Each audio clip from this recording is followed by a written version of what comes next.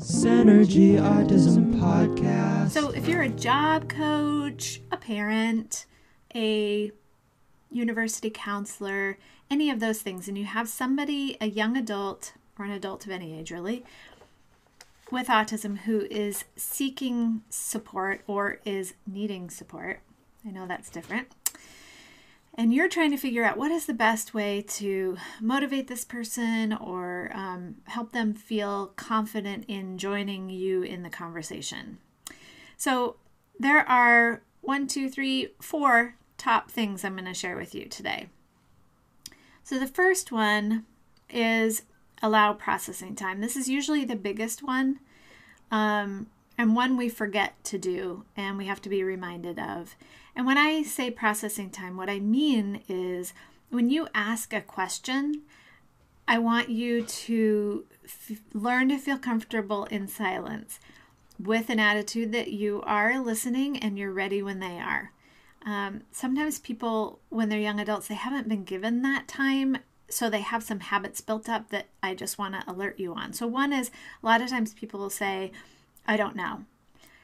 And if you take it as processing time, that's their response because they're not used to getting processing time, so they say I don't know just to kind of get out of it. Or they might say no to get processing time. And so somehow letting them know that you value their opinion, you are asking for it, but you are going to give them time to process and think about it. I don't point it out and say like, wow, you have autism, so you probably have a processing delay. I don't say that.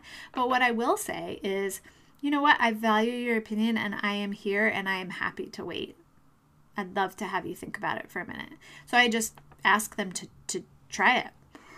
So you might consider that. Another one is to narrow the field. So sometimes we ask questions of people in these situations of job coaching or looking into what classes you want to take, that kind of thing, where you might ask, what are you interested in? Or you might ask, what kind of job do you want? Well, those seem like really good questions, and they might be to some people, but to people on the autism spectrum, that can be really overwhelming. And the reason why is because there are so many answers. So if you're a very literal thinker, like people with autism tend to be, you're going to think of the vast number of responses that are possible to those questions and get stuck and not be able to filter and go, well, this is my answer. There's so much behind that. So if you narrow it down and you just, use that as kind of your strategy of, well, what sounds more interesting to you, this or this? And you give them really specific choices, either 2 choices, 3 choices, 4 choices, whatever you can experiment with, but just narrowing the field of options.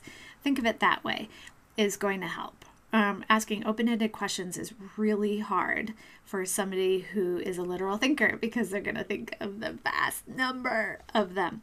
Okay, so we've got processing time and narrow the field. The next one is, making sure that these are kind of combined. So have a similar outline each time you meet with the person. So if you have regular meetings with this person, which I do recommend because usually just 1 hour session is not going to be super helpful for somebody who needs to maybe take a little bit longer to trust you and learn that you are somebody who is going to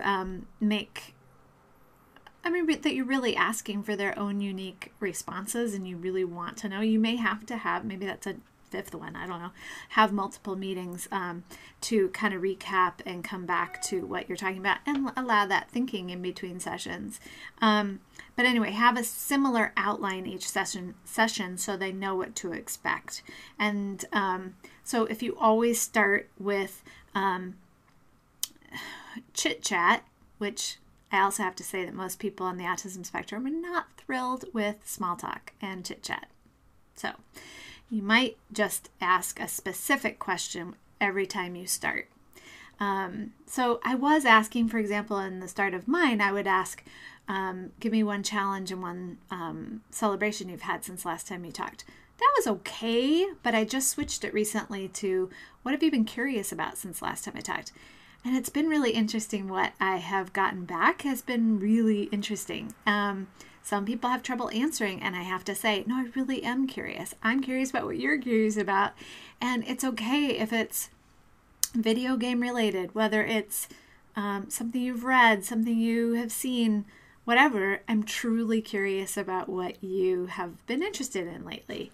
So that's usually broken the ice. It's also being predictable before then getting into the hard stuff that you're trying to talk about, because it is going to be hard stuff. If you're talking about future independence or making choices, those are commonly really hard, right?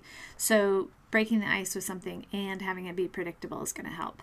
So, which leads me to the fourth or the fifth one, whatever you want to decide, is previewing. So making sure that the person knows what you are going to be talking about in your session is going to make that person feel a lot more confident.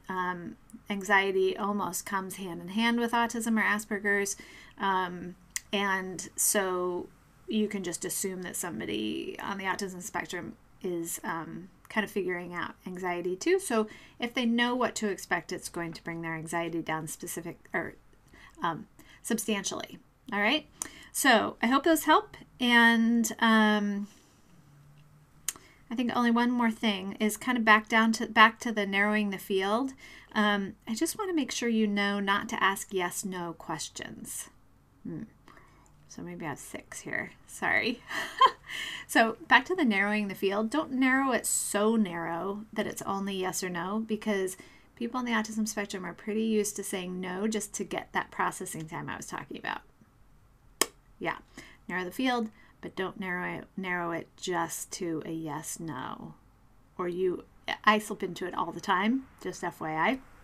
I'll start asking yes/no questions and go, what am I doing?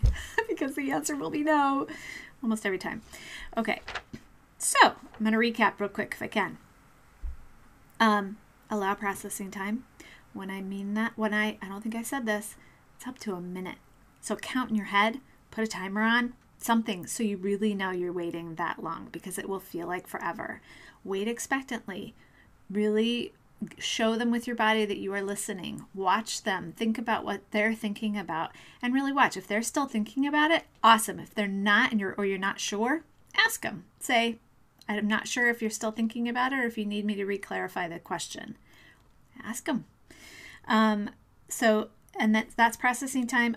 Narrow the field to specific options so that you're not open-ended, but don't narrow it so much that it's just yes/no questions. Have a similar outline for each session that you have with this person, and I do recommend having multiple so that you can kind of short and sweet to gain the trust and avoid the anxiety kind of built up. Anyway, so you can have productive conversations. And the last one is previewing, is what I call it, but letting them know ahead of time what your topics are going to be. Okay, I hope that was helpful. Bye. Synergy Autism Podcast.